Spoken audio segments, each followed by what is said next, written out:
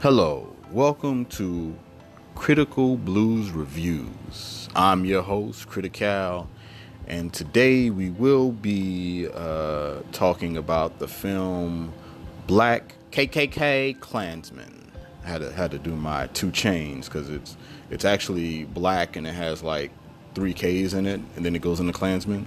So I can either say Black Klansman or I can say Black KKK Klansman. So anyway. So just to give you a log line of the story, it's about a confident black man who joins the Denver Police Department and later finds himself infiltrating the Ku Klux Klan organization.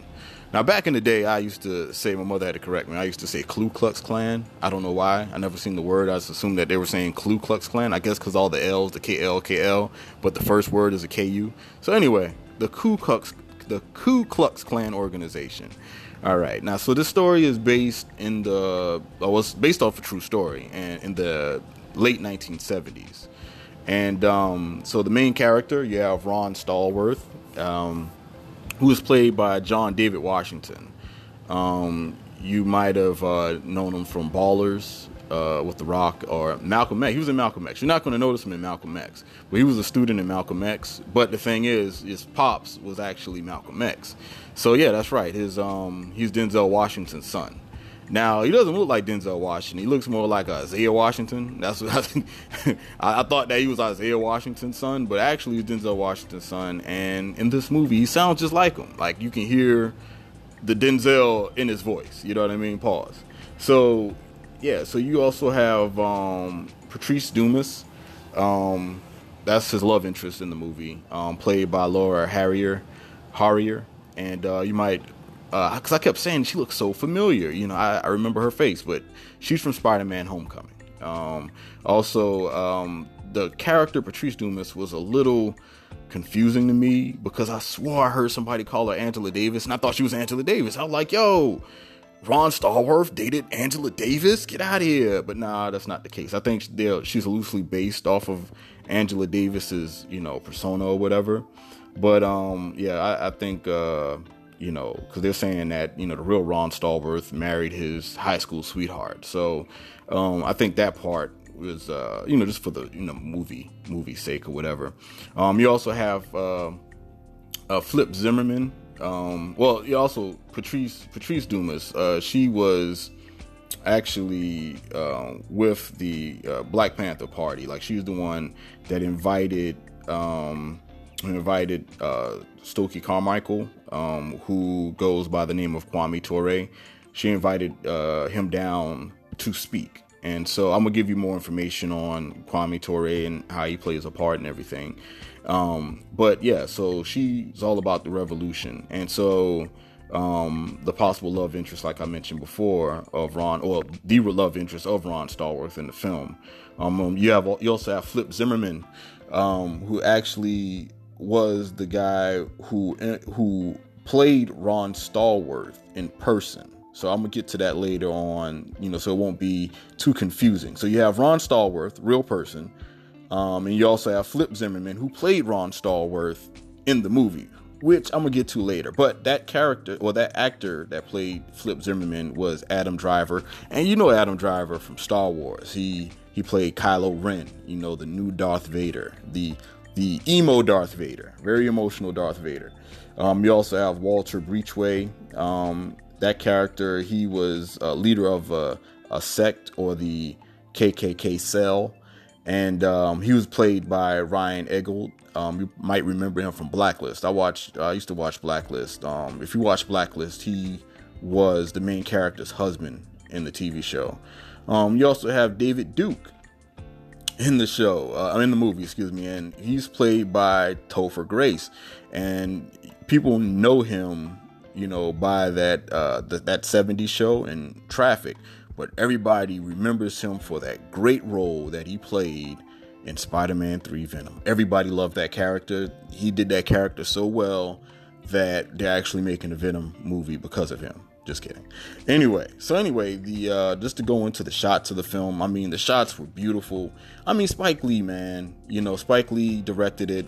and he also wrote parts of it, or he actually, it was like assembly of writers, and he was one of the writers, and he directed it. And man, the shots were beautiful. Spike Lee is known for doing great shots. You have the what do you call it, the escalator shot. That's a terrible shot, but or he'll do the crane shot, which he did on Crooklyn, and so Spike Lee, I felt like, is one of my top Spike Lee films, Spike Lee joints, next to Do the Right Thing, definitely Malcolm X, and also I like She Hates Me. A lot of people didn't like that movie. I love She Hates Me. That was a pretty dope movie. But yeah, like this was up there for me. But to describe the shots, man, it was almost like portraits. It was a scene where you had Kwame Ture. He was doing a speech at an assembly, and he was talking about how you don't have to have thin lips or thin nose or white skin to be beautiful, to be portrayed as beautiful, because back then, that was the object of beauty back then. And so he was explaining, you are beautiful. And when he was explaining this, they had these beautiful shots of just, this beautiful black people. And these shots kind of remind you of those 70s, 80s, maybe 80s portraits. And like, to describe the portrait, it will be like the person at the bottom of the portrait, it will show their face or show their whole body or whatever. And they might be sitting down or whatever the case. But in that top right corner, almost like in the moon, like almost like where a moon would be, it would be like a silhouette of the person looking away or looking off to the left. And, it was a shot like that, which I've never seen in film before. I've never seen that. If somebody did it, cool, but I've never seen that. And the way that he did it, and I was like, wow, those shots are so beautiful to me. I've never seen those shots before. They really stood out. I thought they were dope, So, yeah, I call them moon shots, because that's what it looked like. But then also, you also had this dance scene that it made me feel, I felt it. When it comes to film, I don't know, I feel it more so, you know what I mean? And I really felt that scene where it was a dance scene, and where they were dancing to the Cornelius Brothers and Sister Rose, Too Late to Turn Back Now, and which I played at the beginning of the podcast, that song. And they had it where you had the women on one side, singing and dancing, and then you had the men on the other side. I thought that was dope because it showed the togetherness. It showed, to me, it was like, I guess 180, meaning, black, men have their jobs, women have their jobs. 180 makes 360. Unfortunately, they weren't in a circle. That would have made sense. But I don't know. I still respected that scene. Like, that scene meant a lot. You know what I'm saying? Like, it was just so much that was going on in that scene to me. Now, will you pick up on that scene? Maybe not. My girlfriend didn't. She was like, oh, here we go again. Black people got to dance in the movie. But, to each his own. But for me, I really thought that, that scene was dope. It was a dope scene. Also, there were plenty of Trump shots in this movie. It was a scene where they were saying there will never be a white supremacist in the White House. And also, there were a lot of Making America Great Again foreshadowing. You know what I mean? Like, they couldn't say it fully. I mean, it would be corny if they said Make America Great Again, but it was kind of like added words were put in it. You know what I mean? It kind of, but you got the gist of it about the Make America Great Again. So that was cool. And just to kind of give you, a little background, and this is non-spoilers. I want people to go out and see this movie. It's a dope movie. But non-spoilers, but just to give you a gist of what's going on, you had Ron Stallworth. He gets a job with the Denver police in the inventory department, and he hates that department because of the racial disrespect that he gets when people need files or they need evidences or whatever, the evidence room, whatever, out of the evidence room, whatever, either inventory department or evidence department. I can't, it's one of the two. But anyway, when they need the evidence or whatever, they were really nasty to him when they try to get it. You know what I mean? And so he asked the department head for a transfer, to a different department. Eventually, at first they didn't want to give it to him because he was a rookie. You know what I mean? It was like, but he was very confident dude in what he was in his ability.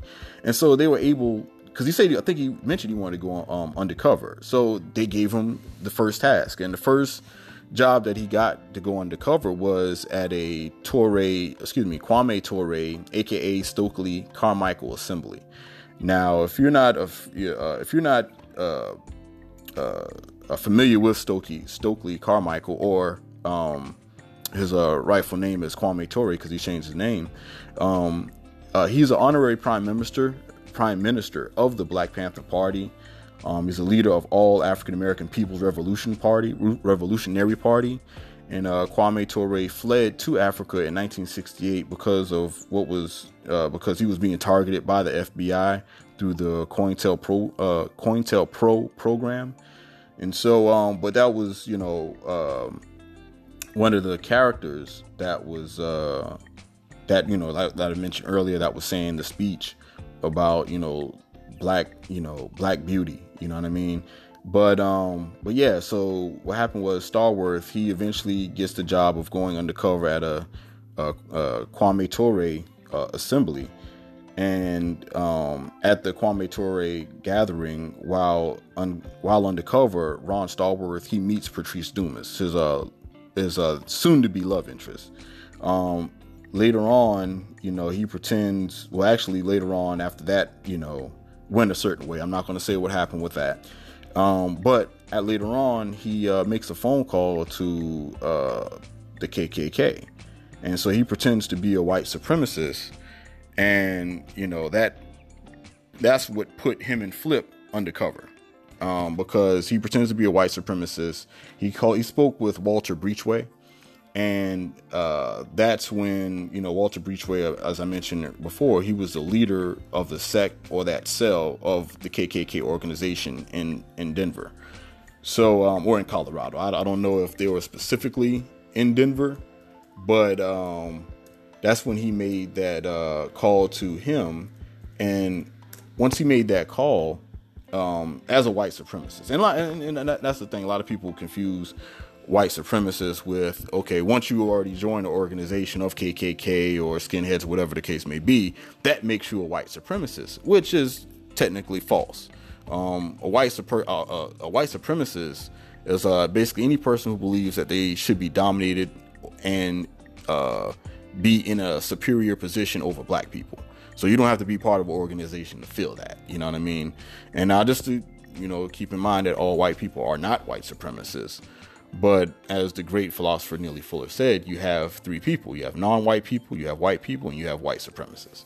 So, that's to kind of give you the gist of the whole white supremacist thing, the whole white supremacist theme. But, yeah, so, they go undercover. And that's when, again, you have Flip Zimmerman. Now, Flip, he has to pretend, because Ron Starworth is black. He can't, go to the organization or the Ku Klux Klan, because they got to meet you and, they got to, talk to you and all of that stuff like that. They basically got to vet you, you know what I mean? And so not only vet you, they got to make sure that you're not Jewish. And so that was Flip Zimmerman's character. He was Jewish.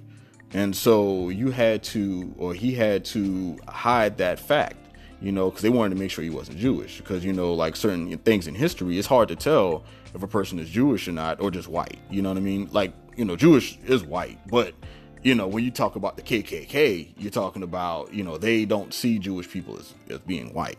So they had like these different tests because you couldn't tell, because you have certain Jewish people that'll change their last name and you will never know if they're Jewish or white in the eyes of the KKK.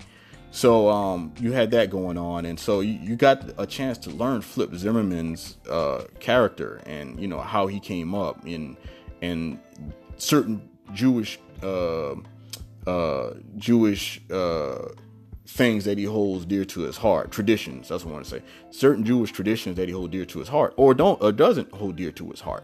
You get to learn about that in the conflict. How he's now, by being undercover, how he has to face, being Jewish. You know what I'm saying? So it's a good story within that as well. It was a lot that happened in that movie. It was a lot of, it was great storytelling. As for the conflict, it wasn't fully conflicted to me. Like you had, uncomfortable moments. But that's why I would more than likely give it, I would give it a 9, on the scale. I would give it a 9. I would also say that, I would give it a plop and two I'll give it 2 plops and a toilet flush. Yeah. So I give it a flop, 2 flops, 2 plops, 2 plops, and a toilet flush. To give that, it was a 9. So it definitely was a 9. Again, I wouldn't give it a 10 because I felt like the conflict wasn't, it could have been stronger, but it was based off a true story. So, you only can, exaggerate, certain narratives to a certain degree, but yeah, I enjoyed the film. I suggest you go out and see it, for yourself. And Spike Lee, I think he, finally, because it was a couple of movies that Spike was doing, I really wasn't really feeling at the time, like Red Hook Summer. I heard that had a crazy twist at the end, but it was hard for me to kind of enjoy it or get into it, and I totally didn't get a chance to see the end. You know what I mean? And it was a movie that he did, I think, called Old Boy. It was an interesting outtake, but I saw the original, so it was hard for me to enjoy Spike Lee's version of Old Boy because, not to get too into it, but I guess the actor, like the actor was more fluent in the actual film. You know what I mean? It fit. But, this actor here, he looked old. There were certain things it just wasn't believable that he was doing, and the other actor kind of made you feel, even though it was kind of, over the top, it made you feel that actor can do it. The original, the Korean version of Old Boy. So anyway, but I felt like this right here put Spike Lee back. I feel he's back now. I'm happy for Spike. You know what I'm saying? I hope that this movie gets the recognition that it deserves. Okay? Yeah, so this is Critical Blue or Critical with Critical Blue reviews. Give it a 9. 2 plops and a flush. All right. Well, you all enjoy. Y'all stay tuned. Let me know how you feel about my critiques. And you all take care. All right. 1.